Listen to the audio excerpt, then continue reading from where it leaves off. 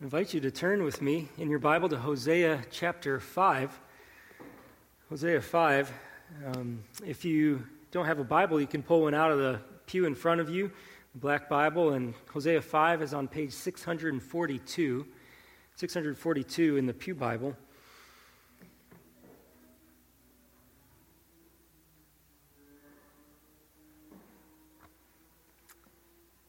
Sure, most of us have probably seen those street preachers who hold up a big sign that says something like turn or burn.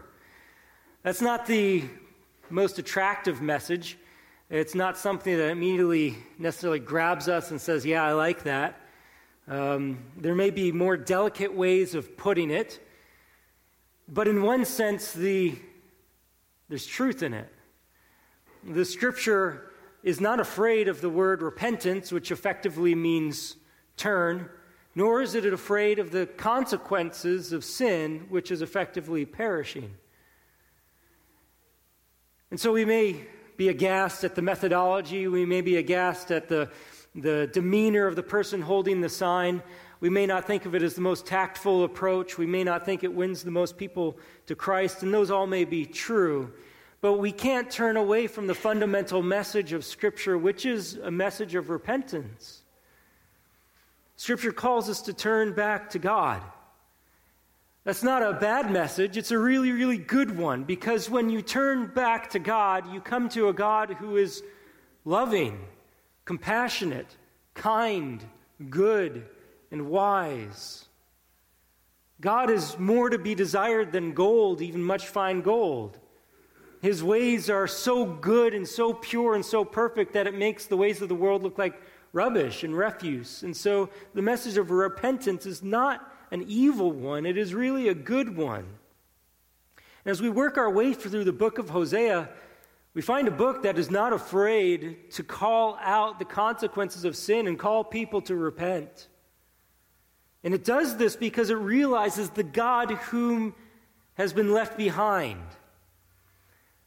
Hosea knows that the God who has been turned away from is a God who persistently pursues an adulterous and rebellious people. The centerpiece of the book of Hosea, the core of the book, is found in chapter 3, which is a description of a God who will go and love a group of people who have been like an unfaithful wife. That's the kind of God that the people of Israel and really the people of the world are called to turn back to, a God who will take back an adulterous bride. That's a loving God. And so the message of repentance in Hosea, yes, it's stark, yes, it's severe, but we've got to keep it in context and understand who we are being called to turn back to. It's a good God. When Jesus began preaching, his opening message was very simple: repent, for the kingdom of heaven is at hand. His very first word was repent. As he preached that message, he expected the people that he was preaching to understand what he meant by that. He didn't go at length to define it. And so as we look for a definition of repentance, we can look to the Old Testament, which Jesus was saturated with. Jesus held the Old Testament higher than any of us in this room have in our life. And so we want a good working understanding of repentance. And so we go to Hosea to look for it. Well, let me give you one lengthy definition of what repentance is. This comes from the 20th century preacher Martin Lloyd-Jones. He describes repentance this way. He says, repentance means that you realize that you are a guilty, vile sinner in the presence of God, that you deserve the wrath and punishment of God, that you are hellbound. It means that you begin to realize that this thing called sin is in you, that you long to get rid of it, and that you turn your back on it in every shape and form. You renounce the world, whatever the cost, the world in its mind and outlook as well as its practice, and you deny yourself and take up the cross and go after Christ. Your nearest and dearest in the whole world may call you a fool or say you have a religious mania. You may have to suffer financially, but it makes no difference. That is repentance. We get a picture of repentance when Jesus tells the story of the prodigal son who left his father and ended up squandering his inheritance on every type of profligate lifestyle. And yet he came to his senses and realized that his father and those who lived with his father were better off than he was, and he decided that he would go back to his father and say, "Father, I've sinned against heaven and against you." That's a picture of repentance. But Charles Spurgeon comments quite wisely about this. He says, a great portion of modern revivalism, talking about a spirit of the age where a lot of people supposedly were coming to Christ, he says a great portion of modern revivalism has been more a curse than a blessing because it has led thousands to a kind of peace before they have known their misery, restoring the prodigal to the Father's house and never making him say, "Father, I have sinned." So we have to understand repentance involves acknowledging your sin. It is insufficient dealing with sin that leads to an insufficient repentance which leads to a defective salvation. And you only need to look to the book of Hosea to see a people who consider that they have some relationship with God, but don't deal rightly with their sin, and so their relationship with God is actually one that is completely defunct. The book of Hosea will really grab us by our throat and hold on to us, but it does so mercifully, because if we don't rightly understand our sin, then there's no hope of rightly repenting. And if there's no right repentance, then there's no access to God and his forgiveness. And so I want to give to you this morning 4 important truths about God's ways so that you will have a real repentance. But before I get into these truths, let me give you a bit of a historical backdrop to what's going on in Hosea. This book that you have in your hands is about 2,700 years old. And so its time, its people, very different than ours, and we need to understand that in order to rightly unpack this text. So let me give you this kind of backdrop, and it involves a story of alliances, of wars, of intrigue, and conspiracies. The time of Hosea happens at a time where there was a war going on. It was called the Syro-Ephraimite War. And the setting of this is during a time where there was an empire that was on the rise. It was the Assyrian Empire. The Assyrian Empire. That was an empire that was east of Israel. It was coming back into prominence. And as far as a country goes, it would look like a country with fangs. It was ferocious. It was ready to devour everyone in its path. Assyria was known for its brutality. It was known for flaying people alive. It was brutal in its conquest of other nations. And so the setting of this book is during the uprising of this empire, the Assyrian Empire. And during this time, Israel was divided into 2 kingdoms. There's the northern kingdom known as Ephraim or Israel, and there's the southern kingdom known as Judah. The northern kingdom, Israel, made an alliance with its northern neighbor, Syria. Don't get it confused with Assyria. Sorry, I didn't make up the names. There's Assyria to the east, and there's Syria to the north. Israel made an alliance with Syria to the north. During this time, Israel had a king named Menahem.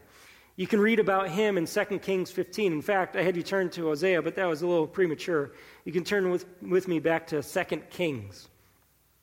Sorry, I don't know what page that is in the Pew Bible, but you can flip back until you get to 2 Kings chapter 15. Israel has a king named Menahem, and he was the king of Israel from 746 BC to 737 BC. And it says that during his reign in 2 Kings 15, 19 to 20,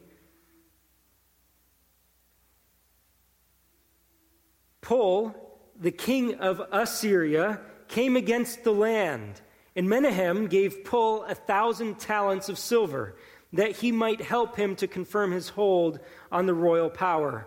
Menahem exacted the money from Israel, that is, from all the wealthy men, 50 shekels of silver from every man to give to the king of Assyria. So the king of Assyria turned back and did not stay there in the land. So in other words, this king of Israel, Menahem, has Assyria come against him and he pays him off. And Assyria turns around and says, okay, I'll take payment instead of conquering you. And now Israel is under the vassalage of Assyria. They have to pay their dues to Assyria every year, and it's a hefty due. Menahem required the elite of the nation, probably about 60,000 wealthy residents, to pay 50 shekels of silver. It's a hefty tax that they all of a sudden had to pay in order to keep Assyria off their backs. Well, Menahem died, and his son Pekahiah reigned in his place. And he only reigned 2 years because he was assassinated by a man named Pekah, who conspired with him against him with 50 men from Gilead. You see that in 2 Kings 15:25. It says, and Pekah, the son of Remaliah, his captain, conspired against him with 50 men of the people of Gilead and struck him down in Samaria. And he reigned in his place. So there's an assassination that happened. And this may have been motivated by the fact that they didn't like paying tribute to Assyria. Assyria had left. And there seemed to be there's no imminent threat of danger. And so this man named Pekah rose up with 50 others and deposed the king and took the throne in its place. And they began this anti-Assyrian alliance with the nation of Syria to try to fortify themselves against the terror from the east. And so there they were, no longer paying their dues to Assyria, with a new king on the throne, looking like they're mighty and tough, but they want to fortify themselves. And they see that Assyria has its sights set on Egypt to the south. So geography is important here. You've got Egypt, then you've got Judah, then you've got Israel, and then you've got Syria, and you've got Assyria coming against those nations, and they're heading towards Egypt. And so you can see Israel and Syria want to make an alliance with Judah to protect themselves from Assyria that's coming towards Egypt. You get this? Makes sense, right? You can think along these lines. Well, Judah didn't want to play. They didn't want to ally with them. And so Syria and Israel decided that they were going to depose of the king of Judah and put their own king in place. You can read about this in Isaiah chapter 7. But the Lord didn't permit that to happen, and they were thwarted in doing that. And so Judah was not part of the alliance. You just have Israel and Syria in the north, a part of this alliance. Well, look over at 2 Kings chapter 16, 5 through 9. It says, then Rezin, king of Syria, and Pekah, the son of Remaliah, king of Israel, came up to wage war on Jerusalem, and they besieged Ahaz, but could not conquer him. At that time, Rezin, the king of Syria, recovered Elath for Syria and drove the men of Judah from Elath, and the Edomites came to Elath, where they dwell to this day. So Ahaz, that's the king of Judah, sent messengers to Tiglath-Pileser, king of Assyria, saying, I am your servant and your son. Come up and rescue me from the hand of the king of Syria and from the hand of the king of Israel, who are attacking me. So now it gets complicated. Judah makes an alliance with Assyria and says, come help me against Israel and Syria. It gets pretty complex, but I hope that you're able to follow along and see what's happening here. Verse 8 of 2 Kings 16, Ahaz also took the silver and gold that was found in the house of the Lord and in the treasures of the king's house and sent a present to the king of Assyria. And the king of Assyria listened to him. The king of Assyria marched up against Damascus and took it, carrying its people captive to Kir, and he killed Rezin, that is the king of Syria. So now you've got Assyria conquering Syria, and now it's close to Israel. And if you just flip back to 2 Kings 15, you'll see what happens to Israel. 2 Kings 15:29. By the way, Kings doesn't always go in strictly chronological order. But you read in 2 Kings 15:29, in the days of Pekah, king of Israel, Tiglath-Pileser, king of Assyria, came and captured Ijon, Abel, Beth Maacah, Jonah, Kedesh, Hazar, Gilead, and Galilee, all the land of Naphtali, and he carried the people captive to Assyria. So now Israel has been taken by Assyria, and only the southern portion of Israel is left, Ephraim. And now the king of Israel, Pekah, is deposed. In verse 30, Hoshea, the son of Elah, made a conspiracy against Pekah, the son of Remaliah, and struck him down and put him to death and reigned in his place in the 20th year of Jotham, the son of Uzziah. Another assassination. Another king, Hoshea, comes up to reign. But then you read about a Hoshea. He first plays with Assyria, and then he tries to get an alliance with Egypt, and then Assyria comes and wipes out Israel. All of this back and forth. All of these alliances. All of these nations. All of this going on. All of these political intrigues, these assassinations. And this sets the stage for our text. Turn with me now to Hosea. Chapter 5. Now we know what's going on behind the scenes, or really just right on the surface. While Hosea is preaching to the people of Israel, the background that we've just laid out with the political decisions and ramifications are now seen in the text. Look with me at Hosea 5, and I'll just skim through some of this so you can see. Verse 8, it says, "Blow the horn in Gibeah, the trumpet in Ramah. Sound the alarm at Beth Aven, and we follow you, O Benjamin." It means that war is coming. Sound the alarm, sound the trumpet, because there are attackers on their way. Verse 9, "Ephraim shall become a desolation in the day of punishment. Among the tribes of Israel, I make known what is sure. The princes of Judah have become like those who move the landmark. Upon them I will pour out my wrath like water." Verse 11, "Ephraim is oppressed, crushed in judgment, because he was determined to go after filth." Verse 13, "When Ephraim saw his sickness and Judah his wound, then Ephraim went to Assyria and sent to the great king." Chapter 6, verse 4, "What shall I do with you, O Ephraim? What shall I do with you, O Judah? Your love is like a morning cloud, like the dew that goes early away." Verse 8, "Gilead is a city of evildoers, tracked with blood." Chapter 7, verse 1, "When I would heal Israel, the iniquity of Ephraim is revealed, and the evil deeds of Samaria. For they deal falsely. The thief breaks in, and the bandits raid outside. But they do not consider that I remember all their evil. Now their deeds surround them. They are before my face." Verse 7, "All of them are hot as an oven, and they devour their rulers. All their kings have fallen."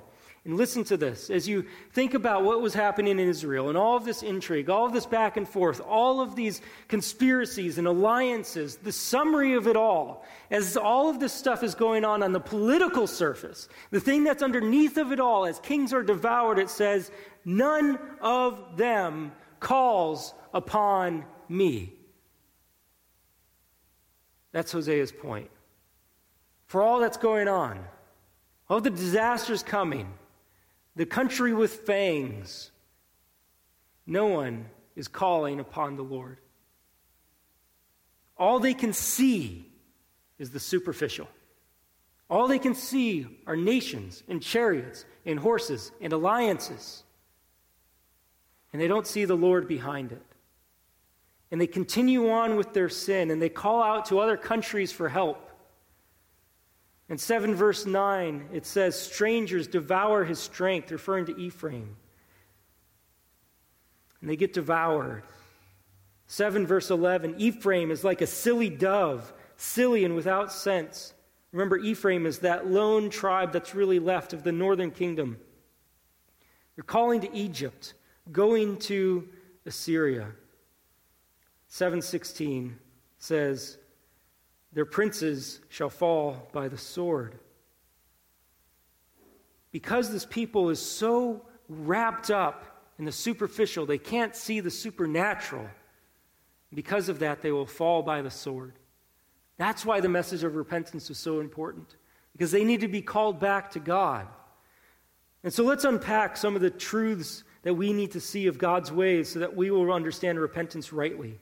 The first truth is that God's discipline is to be heeded, not rejected. As you read the Old Testament, God consistently disciplined his people by sending warring nations and people against his people so that they would be alert again to their God and call out to him for help. And so as they live in this land of Israel, which was a gift to them, they were to be awakened when invaders came in and say, hey, something's up. We're not living right with our God. We need his help. We need to turn back to him. We've gone our wrong ways. It says in chapter 6, verse 7, like Adam, they transgressed the covenant. There they dealt faithlessly with me. It pictures the people of Israel like Adam in the garden, who was given the command, don't eat of the tree of the knowledge of good and evil. And they go and eat of it. Or Adam goes and eat of it. And Israel does the same thing. They are given clear instructions by God. And they act faithlessly. And so God sends a nation to them that will war against them to wake them up. 7:11 says, Ephraim is like a dove, silly and without sense, calling to Egypt, going to Assyria. As they go, I will spread over them my net. I will bring them down like birds of the heavens. I will discipline them according to the report made to their congregation. The point is this: God recognizes that his people are as silly and as senseless as a dove. That means they have really no heart. That's literally what it says. They have no heart. They have no power in them to make the right and wise decision in the face of evil. And so they go off the wrong way. And what God says he will do is he will be like a trapper who spreads his net over the bird to try to restrain them from going off in the wrong direction. And he puts them in a tight spot by bringing nations against them to kind of corral them, to show them, look, you need to go back to the Lord. There's nothing else that will get you out of this trouble. You need to turn back to the Lord. He kind of traps them, as it were. And this is a discipline. He puts them in a tight spot. Some of you may have experienced the Lord's discipline at times.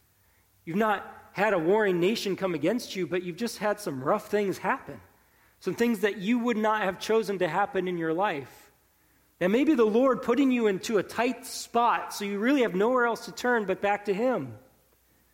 It says in Proverbs 3:11 through 12, my son, do not despise the Lord's discipline or be weary of his reproof. For the Lord reproves him whom he loves, as a father the son in whom he delights. And so the essence of situations where repentance is needed is a loving God who puts you into a corner so you have nowhere else to turn. But here's the response of Israel.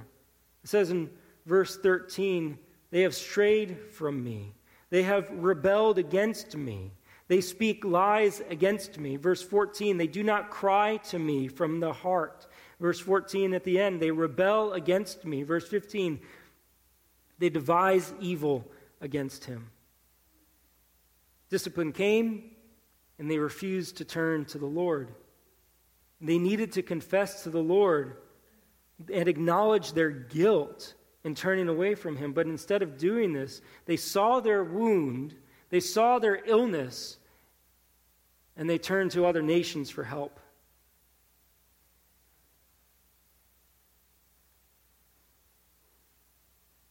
We need to very seriously understand that all of our true needs, all of the things that we really and desperately need, can only be provided by the Lord. And when we turn to other things in other ways for those things that we need, we are resisting the opportunity that we have to repent. What happens when discipline has come and has been repeatedly rejected? What will happen? Well, here's the second truth about God's ways. It's that God's wrath cannot be deterred by outside help. God's wrath cannot be deterred by outside help. What the people of Israel and the people of Judah ultimately missed was that their dealings were not ultimately with Assyria, but with God. And because they repeatedly rejected the Lord's discipline and did not repent, they would face his wrath. And here's the simple lesson, is when you find that God is your enemy, no one can be your ally. When you discover that it's really God who is against you, there's nobody and nothing that can help you. You have no allies. Chapter 5, verse 10. The princes of Judah have become like those who moved the landmark. That was a horrible offense in Old Testament Israel. It'd be like if you picked up a surveyor's stake and you moved it so that it looked like you had more property. It's effectively stealing. It's denying somebody else's rights and trying to get that for your advantage. And so they became like those who moved the landmark. They were probably taking land that was not their own. They were acting in this unjust way. And God says, upon them, I will pour out my wrath like water. The wrath of God is something that we should think about with trembling. He describes it as something that he pours out like water. Jeremiah chapter 6, verse 11 says, I am full of the wrath of the Lord. I am weary of holding it in. Pour it out upon the children in the street and upon the gatherings of young men also. This idea of pouring out wrath is something like we encounter in 1 Samuel 1:15 when Hannah is praying. It says, I have poured out my soul before the Lord. And so as God's wrath is poured out, it's something that comes from him. It is his just anger against sin. We have a hard time understanding wrath because usually when we encounter somebody's wrath in this world, it's unjust, it's wrong, it's unfair, it's not good. You may experience it from a spouse or from a boss or from a neighbor where someone just goes on a tirade and they just are belligerent and you think, man, that is the most unfair, unhealthy thing I've ever seen. God's wrath is not like that.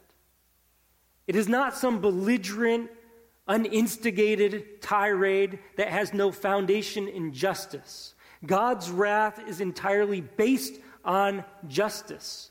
He is a personal judge who feels indignation every day against the people who he has created for a relationship with him and yet have smeared his name, lied against him, rebelled against him, denied him in his ways, and he feels the pain of that rebellion that people have committed against him, and he will pour out his wrath like water upon those people. Justly. Because it is what is deserved in the governance of this universe. It's not an angry neighbor. It's not a grumpy boss. It is a righteous judge who will do what is right. Isaiah 13:9 says, Behold, the day of the Lord comes, cruel with wrath and fierce anger, to make the land a desolation and destroy its sinners from it. We also must not think of God's wrath as coming just at the drop of the hat. God is patient, and his patience is meant to lead us to repentance. The first time that you sinned against God, it would be entirely right of God to judge you. That's not the way God works. He doesn't see you sin and immediately dump a gallon of wrath on you. He's patient. He waits. He gives opportunity for repentance. But God's wrath is what we ultimately need to be reckoning with. It says in 1 Thessalonians 1 that Jesus Christ came to save us from the wrath of God. Jesus knows what God's wrath is. And he came to save us from it, to spare us it. The problem for Israel and for Judah is in verse 13. When Ephraim saw his sickness and Judah his wound, those words describe a serious sickness where there doesn't seem to be any hope of recovery. It describes a wound that is oozing, that needs to be bound up, but really no doctor has the ointment for it.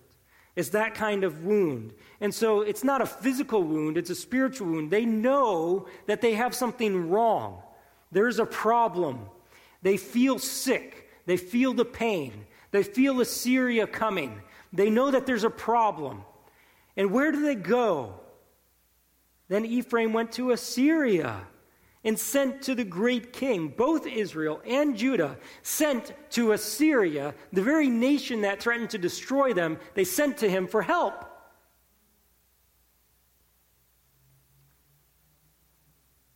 But verse 13 says, "But he is not able to cure you or heal your wound." Why is that? Why can't Assyria heal the wound of Judah and Israel? It's simply because this. Assyria is not the real enemy in this situation. The truth is, God was sending Assyria to discipline his people. And so you cannot go to Assyria for help when your problem is with God. And that was the problem. It says in Isaiah chapter 10 that Assyria was the tool of the Lord. It says, "Shall the axe boast over him who hews with it, or the saw magnify itself against him who wields it?"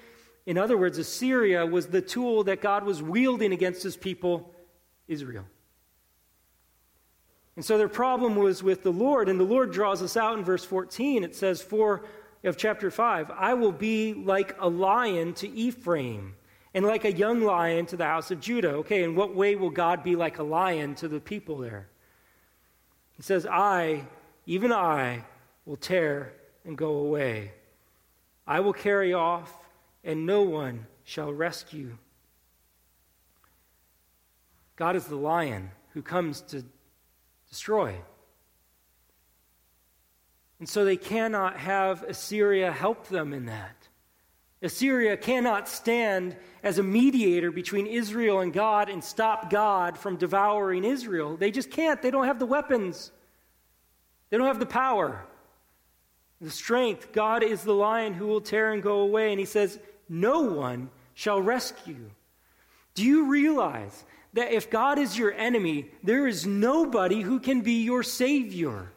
The reason for that is that God declares that he alone is the Savior. The brilliant solution to this, the amazing reality, is that although God is your enemy because of your sin, if you call out for him to be your Savior, he will no longer be your enemy, but he will be your ally and your friend. Don't you know Romans 8:1? There is therefore now no condemnation for those who are in Christ Jesus. On one side of it, you could say, if God is against you, no one is for you. But on the other side of things, if you repent and find yourself putting your faith in Jesus Christ, the Bible is so bold as to declare, what then shall we say to these things? If God is for us, who can be against us? So it's terrible news that if God is your enemy, no one can be your friend. But if God is your friend, no one can ultimately be your enemy to destroy you. That's why we need to repent. Don't go to the nations. Don't go to the other things that offer you help. Go to the God who is eager to save. There is no Savior besides God. God's wrath is undeterred by help from the nations. But when you have his help, no one can take that from you. That's why God wanted Israel and Judah to place their trust in him, to see that work. The third truth is that God's judgment comes on the proud. God's judgment comes on the proud. It's really not small things that angers God. We tend to use the phrase, and I even alluded to it just a few moments ago, that, based on just the smallest sin, God will send somebody to hell. Did you steal a lollipop when you were in first grade? God's going to send you to hell. Well, it's not good to steal a lollipop when you're in first grade. Don't do that, first graders. But that's not really the way the Bible describes our sin. The Bible looks at our sin as a whole disposition that is against God, against His help. It's a whole condition that we possess that says we don't want the Creator of us in our lives. It's much more serious than just stealing a lollipop. Stealing a lollipop is an example of that disposition that we don't want to live under God and His ways. It's our human condition. It's our sinfulness.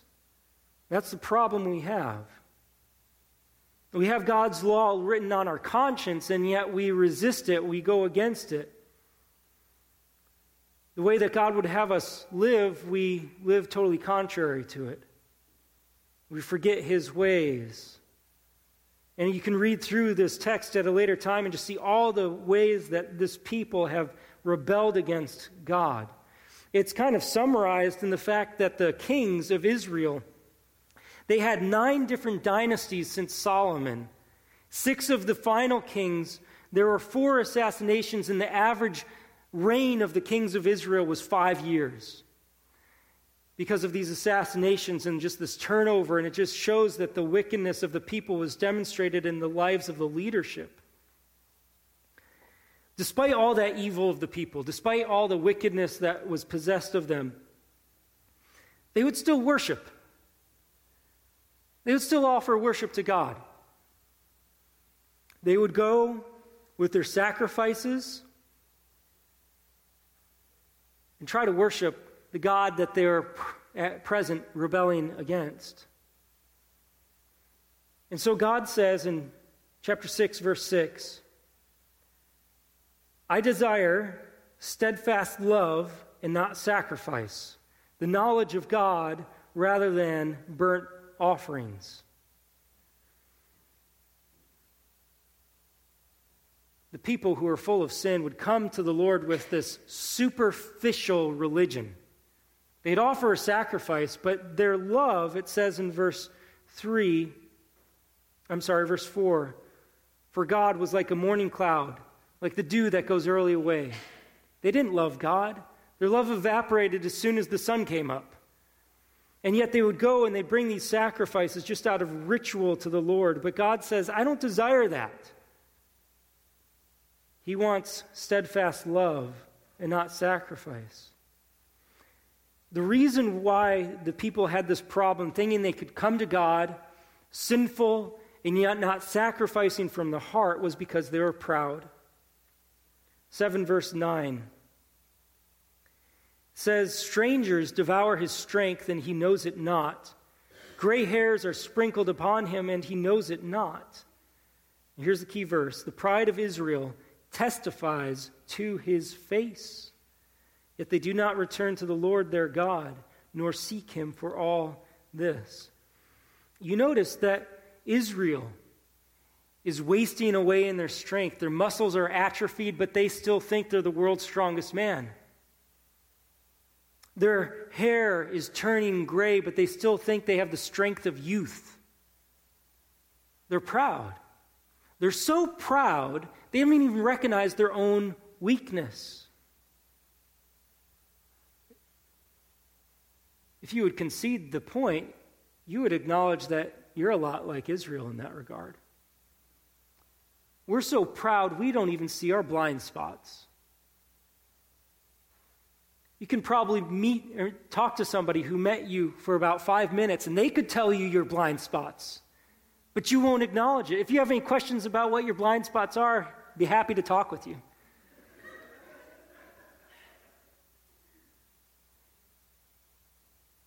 So you know what my blind spots are. You don't need to talk to me. We have this misunderstanding of ourselves. We think we're stronger than we are. We think that we're younger than we are in our strength or our spiritual pride. Our pride blinds us. It keeps us from knowing how weak we are at times. But the wise man receives the blow of a friend, and so we should listen to those times where we are encountered with our weakness and acknowledge it rather than double down and say, "No, I'm not." We should listen humbly. We wonder, have there been any gray hairs that have crept into our spiritual life that we seem to be unaware of? Has prayerlessness crept into your spiritual life? Have you lost that consistent love for the Lord? Has that secret sin that used to bother you become a pet sin now that doesn't really bother you at all? Do you feed it every day? Have you lost your love for the lost? Is your soul drying up? Is it decrepit? And yet you think yourself strong? Does the Word of God no longer prick you? When you open it up, is it as dry as a desert to you? When you think about God, does He warm your heart? Or are you as cold as a stone? The result of this is 7 verse 8. It says, Ephraim is a cake not turned. That's a graphic description of a people who have lost their first love. It describes a cake that's put in an oven, and it doesn't get turned, and so one side gets scorched, and the other side is raw. You're ultimately useless. That's what happens to people who are consumed with pride, unwilling to repent and seek the Lord again. The fourth truth, after finding out that judgment is for the proud, we lastly see that God's mercy is for those who have real repentance. Look at chapter 6. Verse 1. It says, "Come, let us return to the Lord, for He has torn us that He may heal us. He has struck us down, and He will bind us up. After 2 days He will revive us. On the third day He will raise us up, that we may live before Him. Let us press on to know the Lord. His going out is sure as the dawn. He will come to us as the showers, as the spring rains that water the earth." That's likely a description of language that Israel could have used to describe their repentance. Let us return to the Lord, knowing that He would heal us, bind us, revive us, raise us up that we might live before Him. Let us know Him. You hear the language of repentance there. The fact that repentance is an option is a display that God has mercy. If you look up at chapter 5, verse 15, it says, "I will return again to my place." Meaning, it's still the metaphor of a lion who has gone out and taken its prey, and it goes back to its lair. And it says that God is going to stay in that place with His prey until, and that's the key verse, until. I will return again to my place until what? Until they acknowledge their guilt and seek my face, and in their distress earnestly seek me. And then we read that text from 6:1 through 3. And it gives us language of people who are seeking the Lord, who are expecting His healing, who say, let's go and know the Lord. But right after this is verse 4. It says, "What shall I do with you, O Ephraim? What shall I do with you, O Judah? Your love is like a morning cloud, like the dew that goes early away." And that's important because it pictures Israel like a people who has a moment of love, but then it dissipates and the love is gone. And 6:1 through 3 is great language, but something key is missing. There's something missing there. Oh, they want to seek the Lord. Oh, they want to know the Lord, but there's something that's missing. Do you know what it is? God will stay in His lair until they acknowledge their guilt. And you see in 6:1 through 3, what's missing? There is no acknowledgement of guilt. Oh, it's so easy for us to go to the Lord. We might admit our sorrow. We might admit to Him our grief. We might admit our discomfort under the discipline we're experiencing. We might admit our mistakes. We might admit our needs. We might admit our weakness. We might admit a lot of things to the Lord. We might even go with great emotions to Him. We might have a flare of love in the morning for Him. Our heart might soar up to Him with a song of praise, how great Thou art, and we feel this great emotional draw to the Lord. We might remember His great promises, that He would heal us and bind us up, that He would be my God and that I would be His people, that His rain would come like the spring rain and refresh me, and we might remember how great and good God is, and that's all good and wonderful, but there's something missing from that. And it's one of the hardest parts until they acknowledge their guilt.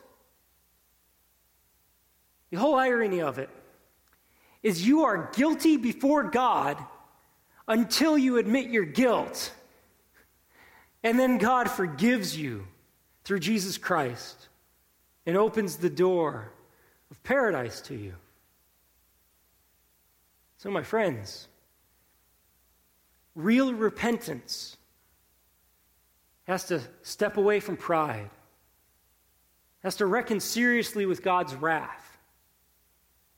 It has to know also that God is merciful, but who is He merciful to? Those who admit their guilt. Do you know that you're guilty apart from Christ? Do you know that you've sinned against Him? Are you willing to agree with God that when He says something is sin, it is sin? There are no excuses, no ifs, and, or buts. It's sin. If you acknowledge that, it may be the hardest thing you ever have to say. But if you acknowledge that and you turn to Jesus Christ, knowing that He died for sinners like you, as guilty as can be, He takes away all of your guilt. Admit your guilt, and you're not guilty. What wonderful news. Repentance isn't a dirty word. It's a great gift. Turn to the Lord. Let's pray. Father, again, your word is just so clear about what you expect from us. We thank you, Lord, that you would even hold out yourself to us, merciful and kind and ready to forgive and pardon our sins. Well, Lord, if there's anything that we are holding on to, any sin that we know about that is unconfessed, Father, I pray that you would draw that to the surface, that we might admit our guilt before you and find full fellowship and reconciliation with you through Jesus Christ. We thank you that you sent Jesus Christ to die on behalf of sinners. May we repent and turn to Him. And Father, we know that even though there's no condemnation for those in Christ, and what great news, still every day we fall short. And may we live a lifestyle of repentance, Lord, that turns to you in faith. May we confess our sins and find that you are faithful and just to forgive us of our sins and cleanse us from all unrighteousness. Lord, may we not turn to worldly solutions. Keep us from pride. Lord, would you make us humble? I pray this in Jesus' name. Amen.